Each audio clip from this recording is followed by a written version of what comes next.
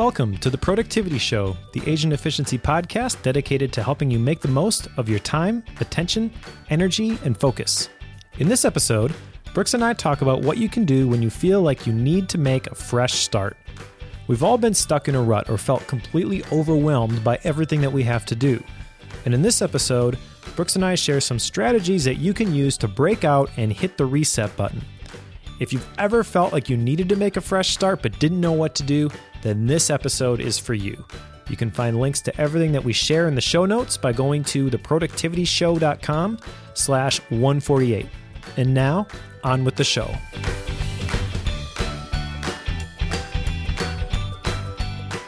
So Brooks, I finally did it. I think I have left OmniFocus for good. I heard a rumor about that, and when you mentioned it, the other people on the team were like, it was like you told us this most shocking news ever. So I'd love to hear a little bit more about what's going on here, because this is shaking Agent Efficiency to its core. Yeah, well, it all started with Matt Ryan when he was on the podcast, and he was talking about To Do, which a lot of people in the dojo have been talking about how they love To Do. And I looked at it and it looked nice, and it had some additional features which I thought were pretty cool. But I never could justify moving my entire life over to Do. But recently, what's kind of happened is that I don't want to miss things that are due at a particular time. And the way I use OmniFocus with the way that their notifications work, I've been having to use an additional application, which is Due, D-U-E. Have you used that application for iOS? I haven't, but I know a number of people who do for exactly that reason, for the stuff they really, really need to be bugged about. Yeah, exactly. I know Katie Floyd has written it up before, where she uses it in conjunction with OmniFocus. And what it does is it just basically keeps nagging you until you you do the thing that you need to do, which is what I need for certain tasks. And so I was running these things side by side, and I realized that there's a lot of friction here. And I realized that like things were getting kind of out of hand with OmniFocus, where I just kind of needed to do a reset anyways. And looking at To Do, I was like, why don't I just do the reset in this other application and give it a shot? So I've actually started putting a couple things in there. I need to take some additional time. I haven't had it this week because been pretty busy cranking out some videos and prepping for the presentation that we're going to be hosting. Actually, by the time this airs, it'll have already happened. But as we're recording it, it's coming up in a couple of weeks. To Do has that nagging alarm feature. It actually calls it a nag alarm. It shows up on your watch, my Apple Watch, as a nag alarm, and you can either snooze it. Otherwise, if you just leave it, you miss it or whatever, it'll come back like an hour later. And so there's a lot to like about this application. And I just basically felt like I needed a fresh start, which is kind of the topic for today, not specifically as it pertains to task managers, but we are going to be talking about making a fresh start or hitting the reset button. So this is something that the dojo community has been talking about. And we're going to talk about the Agent Efficiency approach to hitting the reset button in a couple different areas. And the first one, I think, is the biggest one. This is probably the one that most people are talking about when they say they need to make a fresh start or they need to hit the reset button. And that is resetting your career. Now, I know that Brooks, you and I have kind of both gone through this, but you've actually done it a couple times, it sounds like. So why don't you tell us a little bit about your corporate experience of resetting your career? Yeah, I did reset my career a few times. One of them involved moving cities also, actually. So very long story short, after college, in college, I did accounting. So I was in the accounting track, and I was working for what we call here where I live in Canada, Crown Corporation, which basically means a government-owned corporation. And it was fine. My job was fine. I really liked my coworkers. Everything was great. But this was during the kind of first .com bubble back in the late 90s. And I was looking ahead of what my career path was where I was. And at the time that the technology boom was going on, and then and now I was very, very technologically focused, and I was making, early web pages and doing that sort of thing internally. And so I decided that I wanted to totally shake things up. So I left my very secure government job and my pension and all that stuff, and I left Victoria, which is the city I was living in at the time, and moved to Vancouver to pursue software development. And I did that for a number of years. And I liked software development, but what I found, and it's a lot different now, but back then, what I found is I actually missed a lot of what I did was very solitary and also very focused on one small thing. You know, I'd spend all day working on getting a certain checkbox on a web page to do a certain thing, you know, that sort of thing. And at the time, I decided that I wanted to shake things up again. And this was a number of years later. Let's say, I'm going to say 4 years later, something like that. And I joined a financial software company and started doing client services, so helping people learn and use our software. So I reset again to that more customer focused. And I did that for a number of years as well. I did that for 7 years, I think, starting as a frontline person and eventually becoming director of client services for that organization. And then I decided I wanted to go out on my own. And long story short, that's how I ended up meeting the Asian efficiency crew. So I had a number of resets there. That's my background. Yeah, you mentioned in HipChat, I think that you ended up being at almost every conference that Tan was at, and so that was the only way that he could get away from you was to have you join the team. Exactly. I was like the do app for Tan. I would just always be wherever he was. That's funny. My story. I grew up working with a family business. I mean, my dad started a software company, and I used to go to the presentations with him when I was just 2 or 3 years old. He sold software to special education, and there was a stigma back in those days. It was like the Apple IIe days that special education students, there was no way they'd be able to use a computer. It was too complex, and so he kind of used me to show that it really wasn't all that hard. But so I've had a role in the family business for a very long time, and then it wasn't until a couple of years ago that I started doing some writing on the side, which eventually led me to get connected with Asian Efficiency. And one thing led to another. I did some writing, and then eventually did some larger projects, and that led to eventually a full-time offer from Tan to join the team. And I've been cranking out content for Asian Efficiency ever since. So it's about 2 years. So I'm kind of curious from your perspective, even before we get into the specifics here of actually going through the process of resetting your career. How do you actually identify when it is time to make a change? Just from you personally, I guess, Brooks, like when did you know that it was that you needed to make a move and you needed to hit the reset button? One trend that I've noticed with the Productivity Show podcast since I've started being on is you and Tan essentially tell people what they should do, and I'm like the cautionary tale for kind of learn from my mistakes. So I would say that if I had read a lot of the Cal Newport stuff that we had talked about earlier, I think I would have made some slightly different choices. But what I found when I knew it was time to reset is I didn't see at least what I found is in the organizations that I had been in, I didn't see a path to success. So I would look ahead to where people maybe above me were, or the path that other people had taken, and I didn't feel that was a path I wanted to take.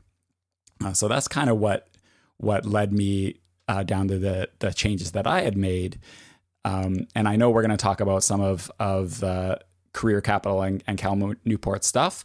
But I think had I known some of that then had I thought some of that through, like I said, I would have definitely made some different changes.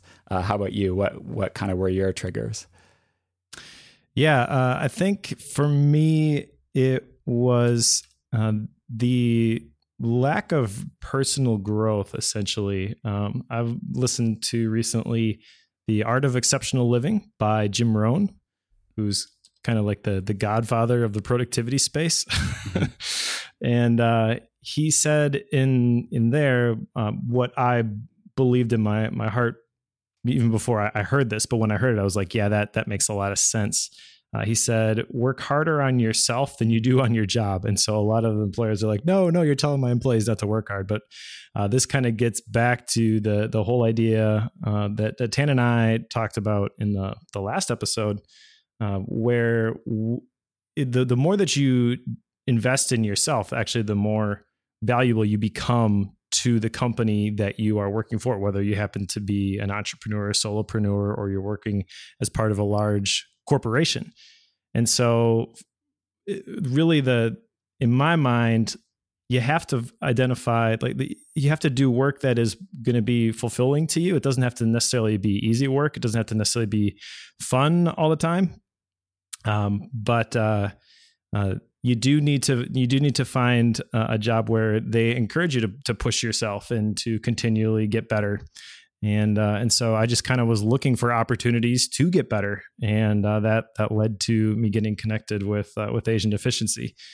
What's interesting about hitting the reset button, I think, is that it looks different for every single person. Like your connections are going to be different, and your relationships and all of that, that's going to be unique to each individual. And so the exact path that you follow is going to be a little bit different. All right, so let's dive into the whole idea, though, of establishing career capital, because even though the path is going to look a little bit different, the process is essentially going to be the same. And so there's this concept of career capital, which Cal Newport uses. There's a couple other people who use different terms, which we'll get into in a little bit, but career capital, I think, is the one that makes the most sense to my brain anyways. And the definition of career capital is the value of competencies, knowledge, and individual personality attributes you have to produce economic value. And so this gets into the whole idea of career capital that Cal Newport talks about in Deep Work, where he says that they are the skills that you have that are both rare and valuable, and that can be used as leverage in defining your career. And so these are skills that are valuable to the marketplace. Yeah, and I think sometimes people read that and they start feeling bad about themselves. Some people might think, oh, I don't have any skills that are rare and valuable. But I think really the way I think of it, the way that I recommend some people think of it is, what are the things that people come to you for? What are the sorts of things that if someone's going to ask you a question, what are those things that they will ask you about? And that can give you a clue of the sort of things that you may have been building career capital, whether you know it or not. And you can kind of look, okay, where can these career capital skills take me? So yeah, the analogy that Cal Newport uses in the book Deep Work, which really encapsulates this whole idea of career capital, which I like a lot, is this whole idea of the craftsman mindset. And the craftsman mindset, the story that he uses to illustrate this is a story of a Wisconsin blacksmith. And he makes like Viking swords, which there's obviously not a big market for Viking swords. People are not raiding and pillaging these days, so they don't need swords. But he's gotten so good at it, and it is such a hard thing to do, that there's a lot of value in the way that he makes these. And the process is ridiculous. Like in the blacksmith process, especially for these Viking swords, you're hammering the steel for hours. And if you hit the steel even a couple times too many, you can break it. And now everything that you have done is gone.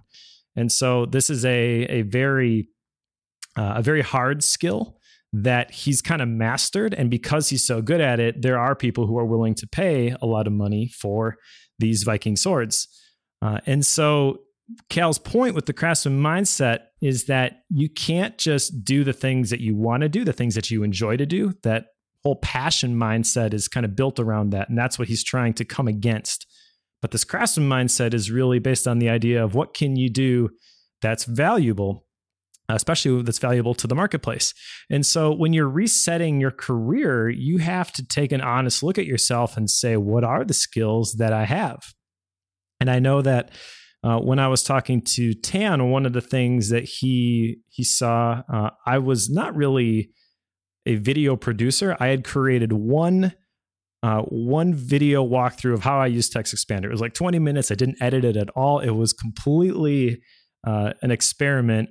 And looking back at it now, it was completely awful. But I had left it up on a public YouTube channel or something, and he was able to find it. And so when we were talking about like the writing and stuff that I'd done, he's like, "Oh, so you also do videos, I see." And I'm like, "What? You found that?" But that was the thing that, and I'm speaking for Tan now, but I think that's one of the things that he saw, like one of the places where I could bring value to the company was he saw the potential where if I continued to refine these skills, that this could really be something that was both hard and added a lot of value to the company. And so if you're trying to get into a new career, a career that you want, a job that you want, you have to be able to identify those skills that are valuable, that people are looking for. And then maybe you don't have that skill right now. You have to be able to cultivate it. You cannot just say, well, this is something I really like to do, so somebody should give me a job in this particular area. That doesn't work. And by the way, when we talk about resetting your career, it doesn't necessarily mean quitting your job. What it can mean is changing the job that you have now, or sometimes it's having a different job or a different role in the same organization. Just this weekend, I hung out with some of my former employees. We all happened to be in town at the same time, so we went out for brunch, which was hilarious because I was looking through some of our old pictures, and let's just say it was a culture of a lot of alcohol back in the old days. But on Sunday when we met up, we all had our kids, crawling all over us, and we were eating, holding a baby in one hand and eating a taco in the other. So let's just say it was a little different environment. But he was telling me that in his company, he, for the longest time, had a role essentially running their SharePoint and doing more IT type stuff. And he wasn't feeling very, he certainly wasn't feeling passionate, and he wasn't feeling that he was growing anymore. And so he actually went and talked to some people in the organization, and they created a new role for him in HR of all things, helping doing onboarding and creating company culture and that sort of thing. So totally different job than what he was doing. But because he had built career capital in his other job and built relationships, which I know we're going to talk about, he was able to reset his career, but still in the same company. Yeah, that's a really good point. You don't necessarily need to look outside your organization. You definitely can create the space to do the deep work and to develop yourself personally inside of your current organization. And I know that that's something that a couple people in the dojo have been talking about. They've mentioned that their boss just, or whatever, like they're in this situation and they don't see it changing. And then they're stuck wanting to do deep work, wanting to escape their email, wanting to create their ideal future, but they don't see how they can do it because they project and we talked about this in the previous episode, they project what their boss or their manager is going to say if they were to approach them and say, well, this is what I want to do. But a lot of times we can project that stuff and it's not necessarily true. But even if you were to have that conversation, one of two things is going to happen and they're both going to be good. One, you're either going to confirm that, yeah, there isn't a whole lot of room for personal growth for me in this organization, or two, you're going to get your way. And so I think that that's definitely worth exploring before you would attempt to completely change your career. It's worth having that conversation because like I said, the worst thing that's going to happen is that you're going to get some clarity and definition to what your current situation really is like. Yeah, it's better than going to work miserable every day. That's for sure. Yep. The things that you need to ask yourself when you're talking about developing a craftsman mindset and figuring out what are the things that you can do that are going to build career capital. You need to ask yourself questions like, what can you do that's valuable to the marketplace? So what is a marketable skill right now? I would say that if you are able to code, that is a pretty marketable skill. If you're able to create content, that is probably a pretty marketable skill. Another question that you could ask yourself is, what can you do that's hard? So it doesn't necessarily have to be the latest and greatest and where all the fads and trends are going. If you are really, really good at making Viking swords, then you definitely can find a niche there. What I would recommend too is, and this is kind of what I did in my accounting career when I decided that I was going to leave, is, but I did it maybe there's another way I could have done it, which is look around at the organization, or if it's not the same organization, in your industry or in an industry you want to get into, and see who is successful doing the things that you want to do, and look at the path that they took to get there, and what are the things that they are doing that no one else is doing. Because chances are, a lot of times we look at somebody in a certain role and we say, oh, that person's so lucky, he's so lucky, she's so lucky. But a lot of times it's not so much lucky, it's doing something that other people don't want to do. So take a look at that, and that's going to give you some clues of what you can do to develop that craftsman mindset, because that other person obviously did.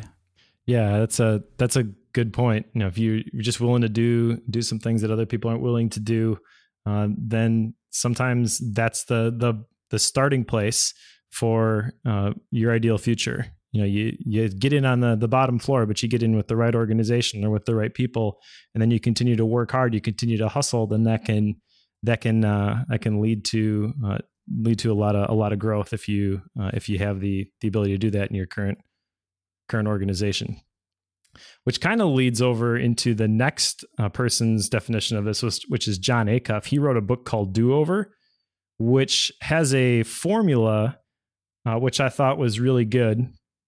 And I have to confess, I haven't read this whole book. I think I got about halfway through it. But the formula is relationships plus skill plus character, and all of that, in parentheses, times hustle equals your career savings account. And if you want to upgrade, then you have to boost one of these 4 things if you want to increase your career savings account. And career savings account sounds a lot like the career capital that Cal Newport talks about. That's really interesting. Yeah, I haven't read that book. I'm putting it on the list now, but I think if you stop to think about it, this formula is actually really true, because you can change any one of these things is going to move the needle, and some of them are going to move it more than others. So you can make up for a lot of the things with hustle, but you could be the biggest hustler in the world, but if you don't have relationship or skills or character, it's not going to get you very far. So I actually really, really like this formula. Yeah, it's an interesting way of looking at it, and we can kind of break down the 4 different components here. So relationships, who obviously you can change the people that you are around. A little bit further down on the outline, I had a point here, which I think I got from John Lee Dumas, an entrepreneur on fire, where he said that you are the average of the 5 people that you spend the most time with. And what's interesting about this is that we live in a society now where a lot of this stuff can actually be online. You don't have to physically be in a mastermind with a bunch of business owners. I live in Neenah, Wisconsin. It's about 15,000 people. And so not a lot of them are very tech savvy. And so being able to connect with Tan and the other people on the Asian efficiency team and people like that, I have a term for them called my internet heroes. And my wife always laughs at me when I use that. But the internet has given me the ability to play in these bigger sandboxes without actually having to move to Austin, Texas, or wherever these people happen to hang out. Yeah, it's always funny too when I go through the same thing with my family. My wife and I have been married for 15 years this year, and I'll be mentioning somebody. I'll say, "Oh, so and so, my friend so and so," and she's like, "I've never even heard of this person. How do you have this friend that I don't even know?" because that's how it is with these online relationships, and I do believe that that is a way that you can, like you said, you live in Wisconsin, I live in Canada, and online relationships are a way that you can break through some of the barriers that we've traditionally had to make these relationships. Yeah, definitely. And even if it's not a two-sided relationship where you have a platform with the other person and you're going back and forth sharing ideas, even something like podcasts is really cool, because like that's how I got started. I just found podcasts and downloaded as many of them as I could to identify which ones I really liked. And a lot of the productivity ones were the ones that I stuck with. So the old Mics on Mics with Mike Vardy and Michael Schechter. And then I was an Asian Efficiency customer. I had bought the primer. I had bought OmniFocus Premium Posts, Better Sleep. So I searched for every episode I could find where Tan was a guest prior to the Asian Efficiency podcast being launched. You just get around, you look for all of this content that people were creating, and then just listening to it over and over and over again, I felt like I knew these people. And I felt like, especially if you're listening to the right podcasts and they're not just the entertainment podcasts, but ones that you can actually learn from. Podcasts are a unique medium in that they are a form of entertainment, but you can also learn a lot from them. I don't view them as like an audiobook where I might want to stop and take notes necessarily. Although if people do that for the productivity show, that's great, because our goal is to give you actionable content that can produce those faster results. But this is, podcasts I view as something that you can listen to while you're in the car, while you're doing chores, whatever. And it's just kind of enlarging your mental toolbox so that when you go back to do your work, you've got a few more dots that you can connect in interesting ways. Yeah. And speaking of relationships, this same brunch where I was talking to the guy who just changed careers within the same company and created that new role, we were actually talking about this topic. It was very applicable. And what he was saying that he's found is, especially now that he's doing this stuff for his role, that a lot of times, or at least traditionally, I would say a really, really important component of this is skills. And it is still very important. But skills is something that anybody can learn. Like, you can go on YouTube and learn almost anything. You can buy an information product or whatever. Skills is something anybody can acquire. But he was saying, and traditionally that's been important, but now by far the most important thing is the ability to form relationships and work with others, because every role now almost, I'm going to say every role, people are going to listen and say, not mine. Okay, fine. Not every role, but many, many roles now, you can't do what you need to do without others. So what he was saying is that a lot of organizations now are not focusing as much on skills as they are on your ability to work with other people. And that's what they test as well, because that's the key success component now. Yeah, and that gets into the whole topic of soft skills, which we talked about with Gary Smith on episode 140. But that actually leads into the next category of for the John Acuff do-over formula, which is the skills, which are what you can actually do. And these are the tools that you use to build your career. But like you said, what's really interesting is that the skills that employers are placing a premium on and the skills that can help you hit the reset button and create your ideal future are not necessarily the technical, the academic skills, the hard skills. A lot of them are those soft skills. Yeah, because you can have as many acronyms as you want on a resume, but it doesn't really matter. What really matters is the ability to A, have soft skills, like you say, and B, the ability to acquire skills. So it's not so much what you know, but can this person learn new things? That's the key thing. Yeah, absolutely. The next one here is character. So we've got relationships, we've got skills. Next one is character. So who you are. And this is something that definitely takes some time, not something you can just snap your fingers. And I know there's a lot of moral undertones to character, but it doesn't necessarily have to be something like being a good person or obeying the rules or anything like that. You don't have to apply a religious lens to this. It could also be something like developing your focus muscle, doing deep work. That's not something that you can just snap your fingers and presto changeo. you've got the ability to sit down and focus for 8 hours at a time. Yeah. And some people think that human nature is just human nature. And what the way someone is just the way they are. But I really do believe you can change your character if you really, really put effort and really, really want to.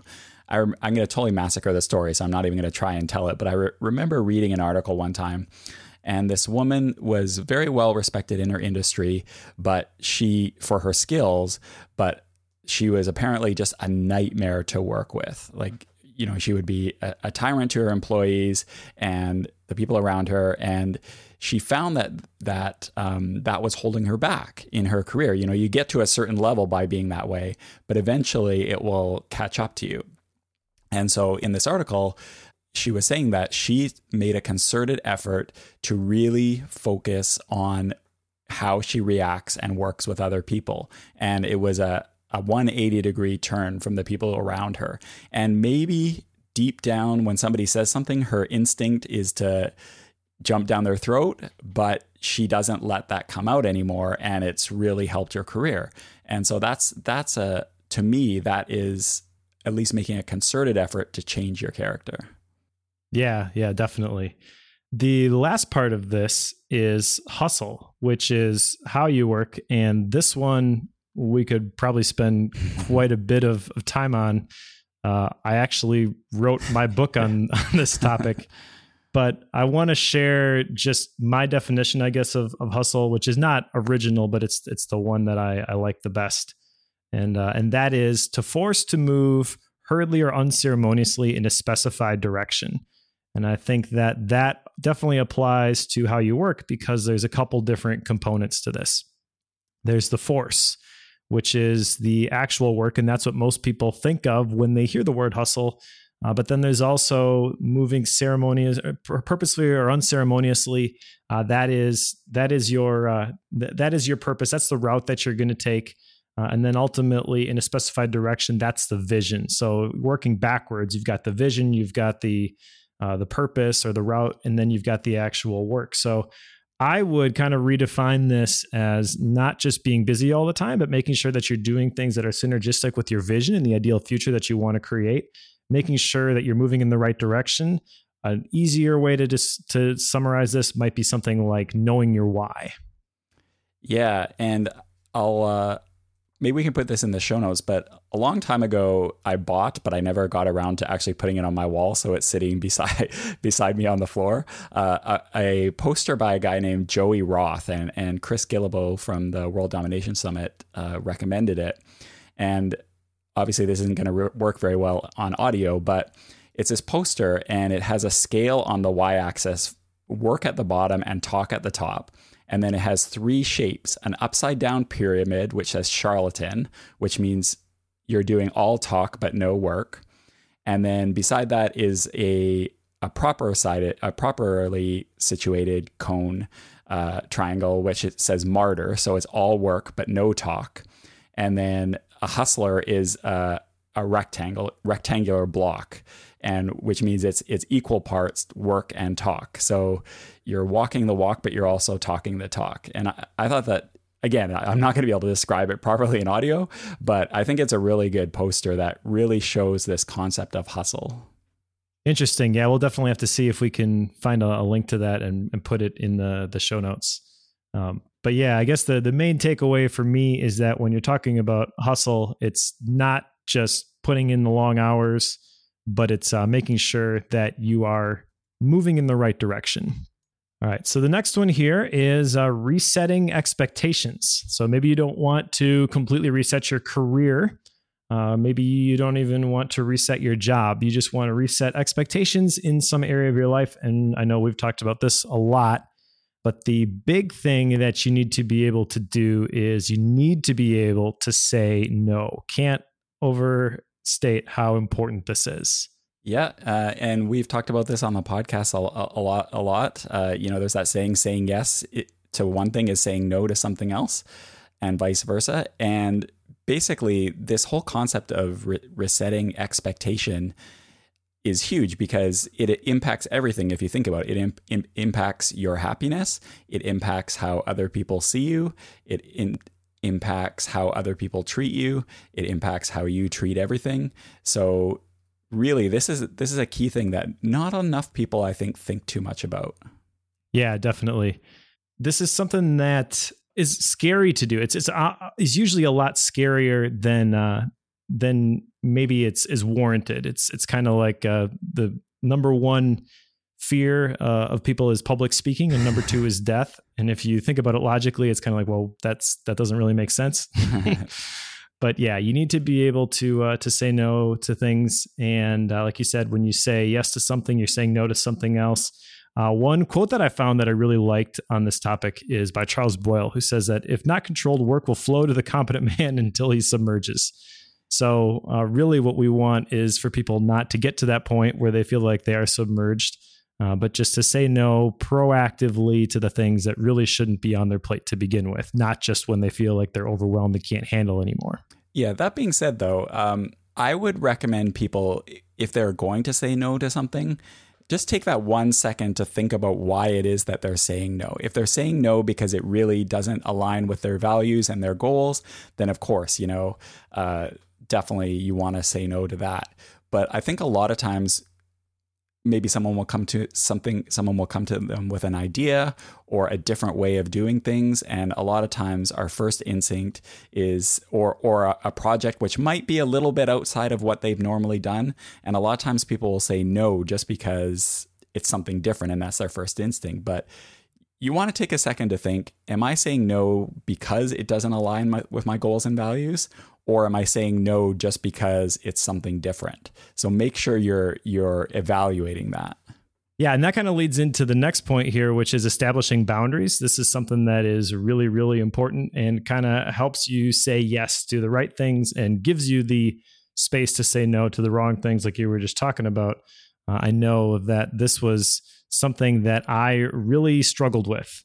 I've told the story before where I was in the middle of a development project for my previous job, and there were people working on product literally all over the world. And I would go to bed at night; they'd be working. When I got up in the morning, my inbox would be full of project updates. And sometimes when there was stuff happening and they needed feedback immediately, then I would be tempted when I was home with my family, for example, to pull up my phone and check those things.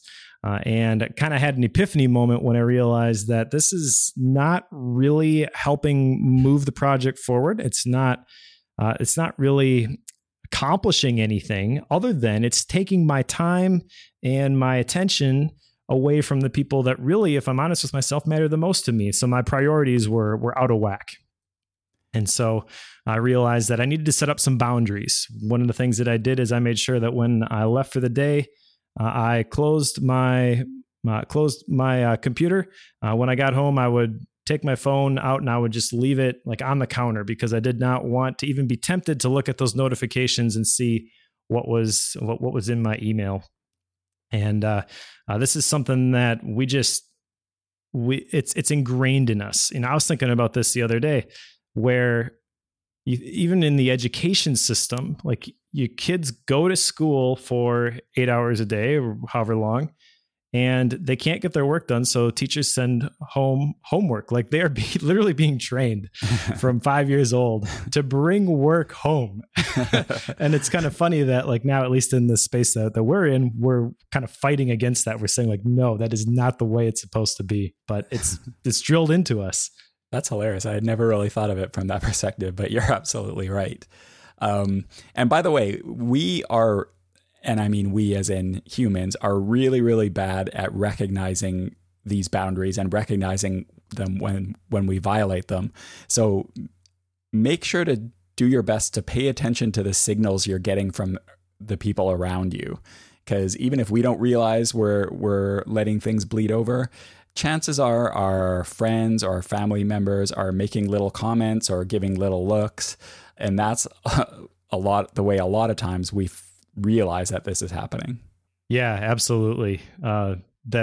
It's something that can just creep up without being intentional. It's something that kind of happens automatically. So definitely you need to be proactive in establishing those boundaries.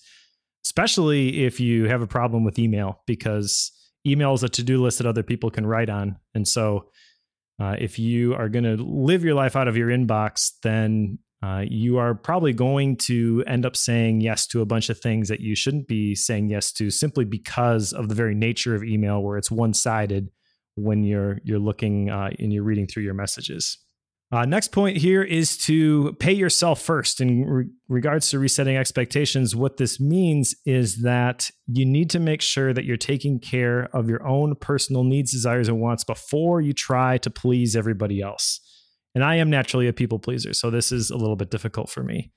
But really, I think the best way that I've found to view this is with the Agent Efficiency core values. We've talked a lot about those, but I really like the fact that the first two are in the order they are, where glow green is first. You need to become the best version of yourself so that you can, number two, pull others up. And this is kind of also encapsulated in whenever you get on a plane, they're doing their presentation before you take off. Your seatbelts are here, the exits are here. They always tell you that if the oxygen masks are deployed, you should put on your own first, because if you run out of oxygen, then you are of no help to anybody else around you. Yeah, I am also not great at this, to the extent that when Tan and I were talking about the Agent Efficiency core values, he asked which one resonated with me, and I said, oh, it's not even close, we before me. And he stopped for a second and said, no one's ever actually said that before. So this is something I definitely need to do some work on, the pay yourself first.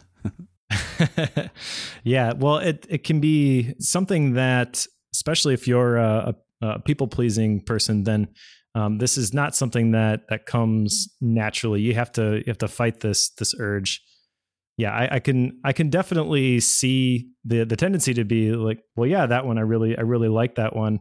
But if we're honest with ourselves, then we really can't accomplish that one unless we are glowing green first. But I had the same initial reaction where I attached to when I joined the team, it was pull others up, but then we did not actually have we before me. It was no ego teamwork. Essentially the same sort of idea. We before me, I think, explains it a little bit better. Yeah, you can't just go to that place where I think my personality, and probably your personality too, since you shared that, are where we want to be the people who are able to help everybody else. But we need to make sure that we are, quote unquote, paying ourselves first, which is kind of a budgeting term. And the idea from a budgeting perspective is that if you wait to pay your own bills, like the core bills that you have, your mortgage, your water, your electricity, if you wait to pay those until the end, then you're going to run out of money. Or actually, no, I'm sorry, I'm messing that up. The idea is that if you don't set aside the money for savings before you have to pay those things, those other obligations that you have, then you won't get around to saving for retirement or for your kids' college funds or anything like that. But if you set aside from the very top, like when you first get your paycheck, money into those accounts, then after you pay the mortgage and the water and the electricity and all that other stuff, you'll find that you do have enough to meet all of those needs. But magically, it seems like if you don't put the money into those accounts first, then there tends to not be enough left over. Yeah, if you wait till you have some extra money to invest or to save, it's never going to happen. And if you wait until you have extra time to do some development, personal development, it's just never going to happen. Right. All right. So the other thing here under paying yourself first, I would say that the most efficient way to do this is to establish a morning ritual or a morning routine, because you can hammer out a whole bunch of things that are essential to moving you towards your ideal future in a very short period of time, because the key here is not that you're spending a ton of time doing these things, but it's the fact that you are doing them consistently that leverages that compound effect. And so when it comes to paying yourself first, one of the things that I've found is that I can make sure that I have time to read my Bible and pray. I have time to stretch. I have time to handle all of my personal stuff before my kids even get up, just by getting up an hour before them. And that's something, especially when you have a family, that can be thrown out the window, or your day can go off track real quick if you don't get a chance to do those things that are important to you. And then all of a sudden you're stuck responding to everybody else's quote unquote urgent needs. And so establishing a morning ritual is your body's efficiency mechanism, where you can bang out a whole bunch of those things real quickly and then put yourself in a real good position for the rest of your day. Yeah, same for me. If there's something that I need to do for me to improve things, it's got to go in my morning ritual. I know some people who are the opposite. For them, they're super night owls. So for them, it's for their evening ritual after everyone's gone to bed. So you got to do what works best with your energy cycles and just the way you are. But for me, it's definitely in the morning ritual. Nice. So the other thing here is to make a list of what you've committed to. This is something that can be, it's one of those things where you hear it and you're like, well, I already know what I'm committed to. But until you get it all down on paper, at least for me, this was pretty eye-opening, where I saw that I had a whole bunch of commitments. And especially if you write down the amount of time that you spend on each one of those commitments, you'll really be able to see if you are living your life in alignment. And then once you have your baseline, then can you start to make adjustments and fix things that are out of place. And once you've made your list of your commitments, where you're actually spending your time, then you can have those difficult conversations. And it's a lot easier to do that, because instead of going in there with a general feeling of, oh, I spend too much time doing this, you have some hard numbers. And especially if you have an analytical, fact-finding brain like mine, you can say, well, I'm spending 10 hours on this thing every week, and I'm just not, that's not how I want to spend my time. So I can't do this thing anymore. And maybe, you cut back and you only do it 5 hours a week or whatever. But you are moving the needle and shifting it more towards the balance that you are desiring to establish for your life, your career, everything. We've talked about the intentional imbalance idea, but really it's just defining how you want to spend your time instead of others determining this is how you should spend it. Is this something you do on kind of a regular basis, or is it something you do when things are starting to fall off, the wheels are starting to fall off and things are getting bananas, and then you're like, yep, it's time to figure out my commitments? How do you do this? Well, I would say that when everything is failing, that is definitely a time that you should do it. But I would argue that doing it regularly would have a lot of benefits as well. It's one of the things that I do consistently is I just sit down and I think about all of the commitments that I've made. I try to do it about every quarter when I do the 12-week year planning. But if things if I feel like things are out of whack, then that's normally the first place that I would look is, what exactly am I committed to at this moment? Agreed. And if you are committed to too much, that's kind of the next point here, resetting your projects. There's a couple things that you can do when it comes to resetting your projects. Now, a lot of projects tend to be, even though we don't maybe intentionally want to make them this when we start, they tend to be long-term commitments. And so the first point that I put under here for resetting your projects is this whole idea of working in sprints, which is what we do at Asian Efficiency. We've got 2-week sprints, because every 2 weeks you've got to evaluate everything that you have done and determine if there's some changes that need to be made. And when you look at it in 2-week sprints like that, you can make adjustments pretty quickly. You're pretty agile, I guess would be the best way to describe that. Which I know, like this whole Scrum methodology, like that comes from agile product development. But it doesn't necessarily have to be a business project either. It can be personal projects. My wife and I have our family meetings every Sunday night. We use Asana to track the different projects that we're working on as a family, and we're in charge of some ministries at our church. So that stuff will end up in there. And we find it very helpful to just look through all of those things every week, even on a high level, not getting into all of the details, but just figuring out, we've committed to this thing. Is this something that we still want to be involved with, or is it time to cut this project and let it go? Yeah, I am a big believer in sprints, and I'm a new convert to it. I hadn't done anything sprint related until I joined up with the Asian efficiency team. But now that I've seen the benefits of it, I am an evangelist. It's definitely a great way to, like you said, get stuff done more than you thought you could, but also you're kind of forced to evaluate what you're doing every 2 weeks. Like, yes, you look back on what you did, but you also have to have that conversation every 2 weeks of, okay, what are we actually going to spend our time on? And yeah, I'm all in on the sprints now. Looks like Trey is all in on the sprints too. Oh, yeah. He's in the Slack channel, says he loves the 2 week sprints. So yeah, we 2 week sprints seems to really work for us at Asian Efficiency. I know we tried weekly sprints in the past. I think Tan mentioned that they had done 3 week and 4 week sprints also, but yeah, 2 weeks seems to be the sweet spot. Another technique for resetting your projects is this whole concept of solar flaring, which is something that I picked up from Asian Efficiency before I worked here. And this is where you say, I will just do something for 5 minutes, 10 minutes, 15 minutes, whatever. So, for example, let's say you want to get in the habit of going to the gym. That's your big project. You want to consistently, every day, get to the gym. So the way to quote unquote trick your body into doing it is to say, well, I'm just going to get on the treadmill and run for 5 minutes. But you know that once you get on the treadmill and start running, you will stay much longer than 5 minutes.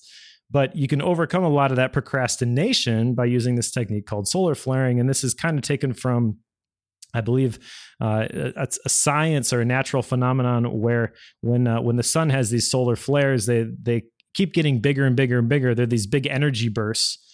The idea here is that you can start just with something small, and it can kind of bloom into or grow into something that is actually pretty substantial. And then when you take consistent, substantial action on your goals, it's not going to be very long until you achieve them.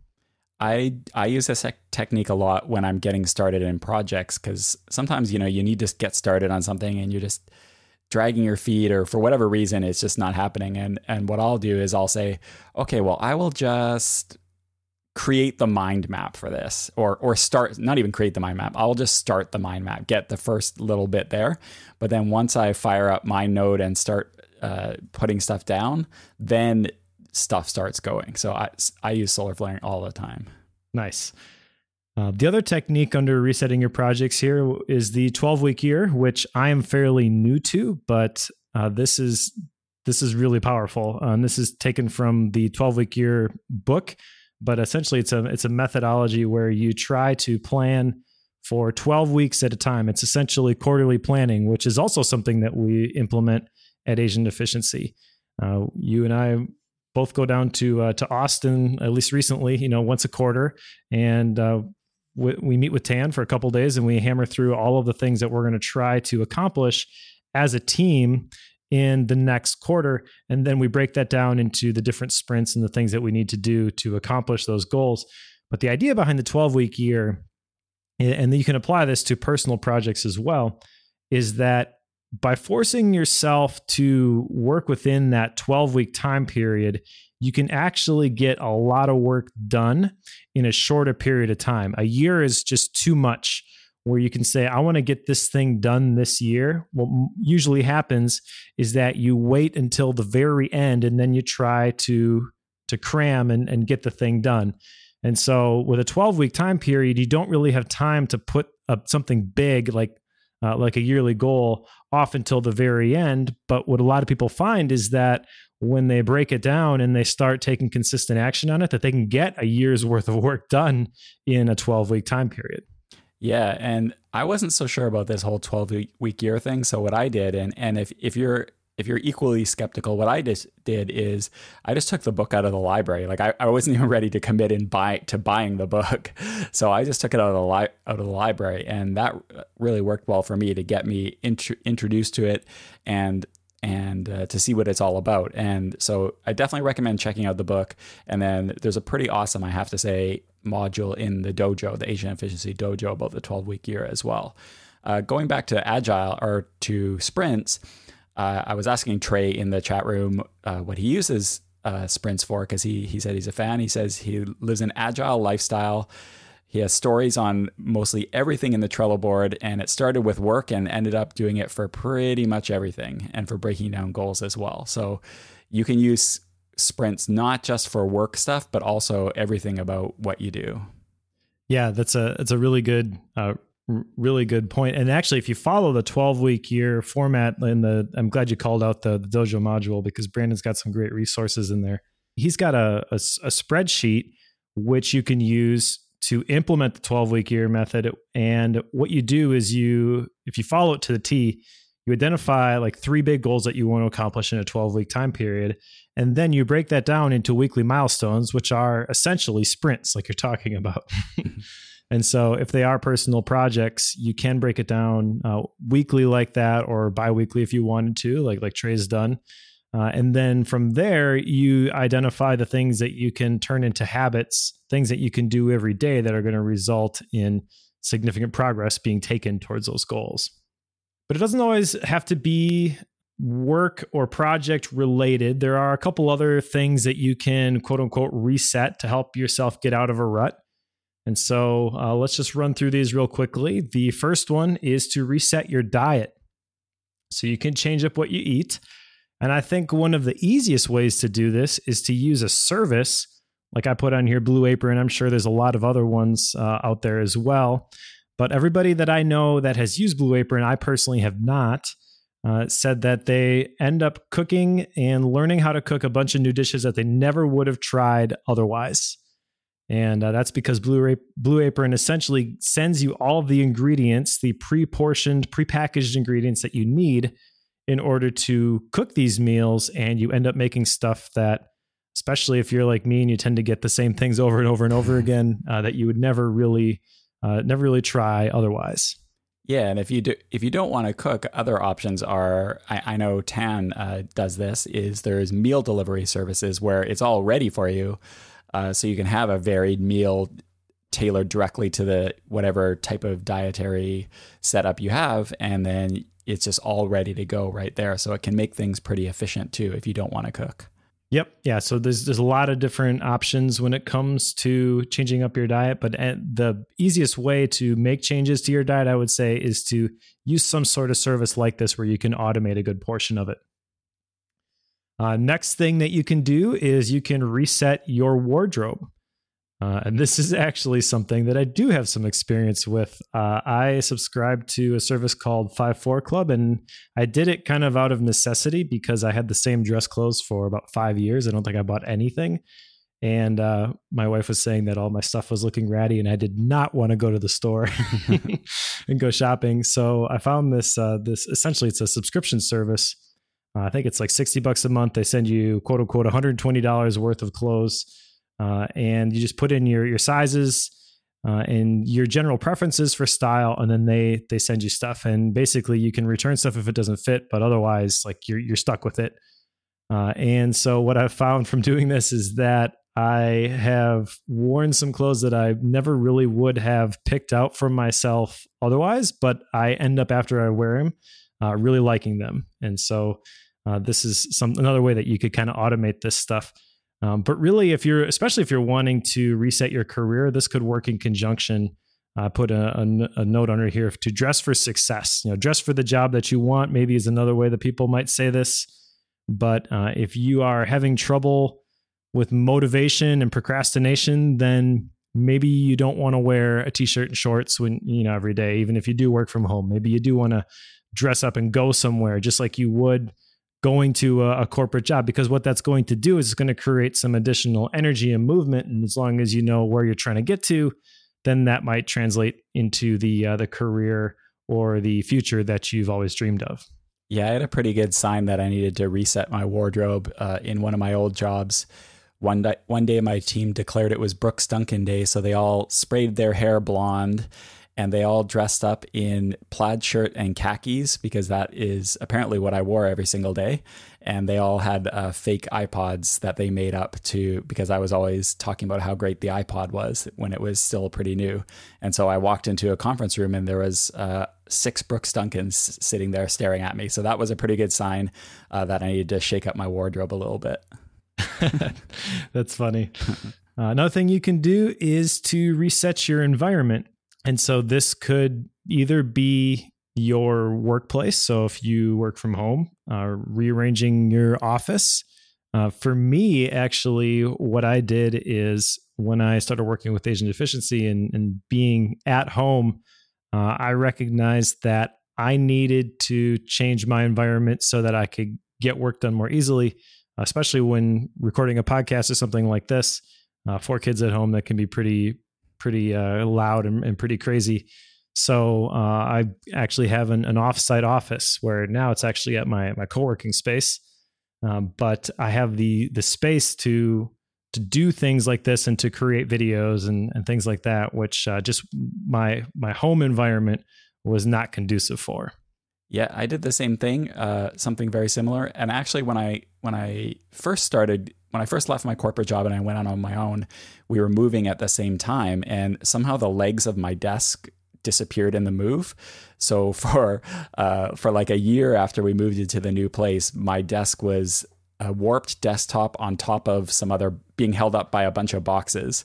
And eventually I thought, okay, this is not going to work. So because it just wasn't working for me. So I totally redid my office and wrote a blog post about it, and actually got picked up by Lifehacker, which was kind of cool.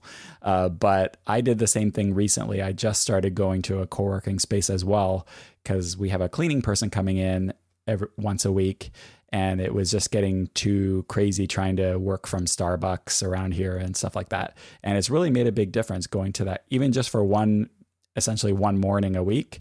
It's really worked out really well.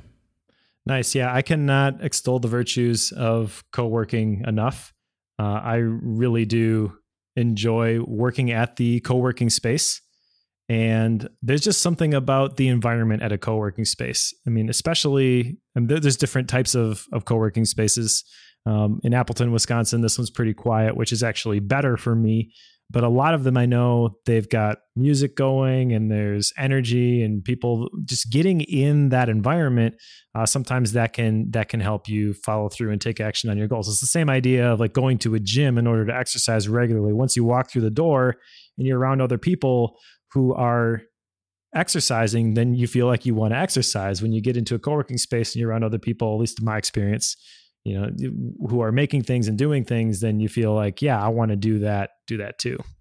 All right. The next one here is to reset your routine. So we mentioned the morning routine earlier. Brooks, you mentioned the evening routine.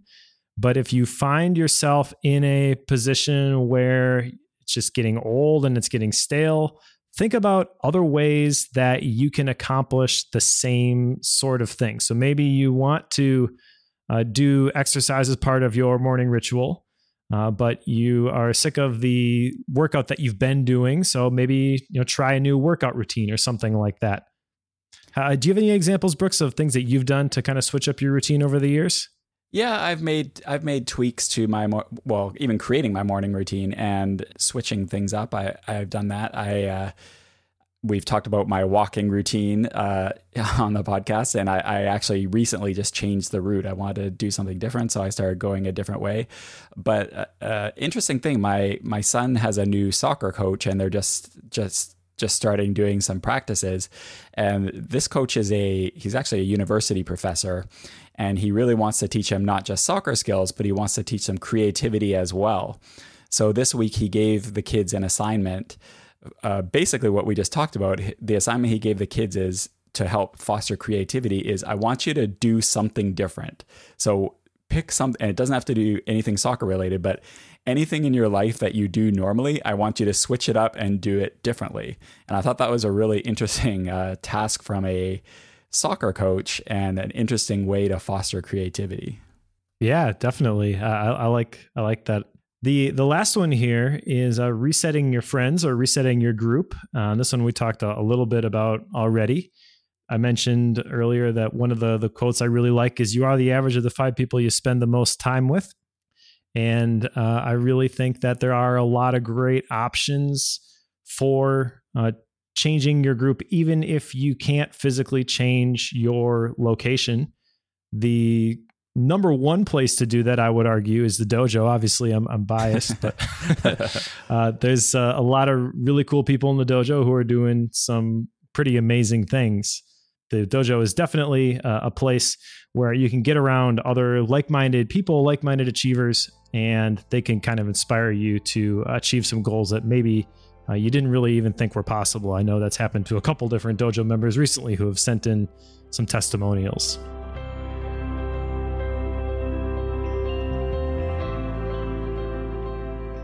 This topic, like many of the topics that we talk about here on the Productivity Show, was inspired by the Dojo, which is our online productivity community. Dojo is a place to connect with like-minded achievers and share the latest productivity tips and techniques while encouraging and holding each other accountable to reaching your goals. If you want to join a community that can help you achieve your goals faster than you ever thought possible, the Dojo is the place for you. It's full of people like Mike P., who recently said, "I have today, in the end of May, reached all of my yearly goals before the end of half of the year. Yesterday night, the last goal was reached when I got the telephone call that the job that I aspired to was now mine, and I have accomplished this while having boundaries that allow for time with family and consistent good sleep. I used to believe that I was a person who always would have sleep problems. In a way, this means that I have quadrupled my productivity relative to my situation 2 years ago. So if you want to join a community that can help you take your time, attention, energy, and focus to the next level, just like Mike, check out the Dojo today by going to theproductivityshow.com/dojo. You not only get access to the community, but also a private video training library with new video modules every month, and a private Slack team where you get direct access to the Asian efficiency team. And the best part is that you can get all of this for just $1 for your first month.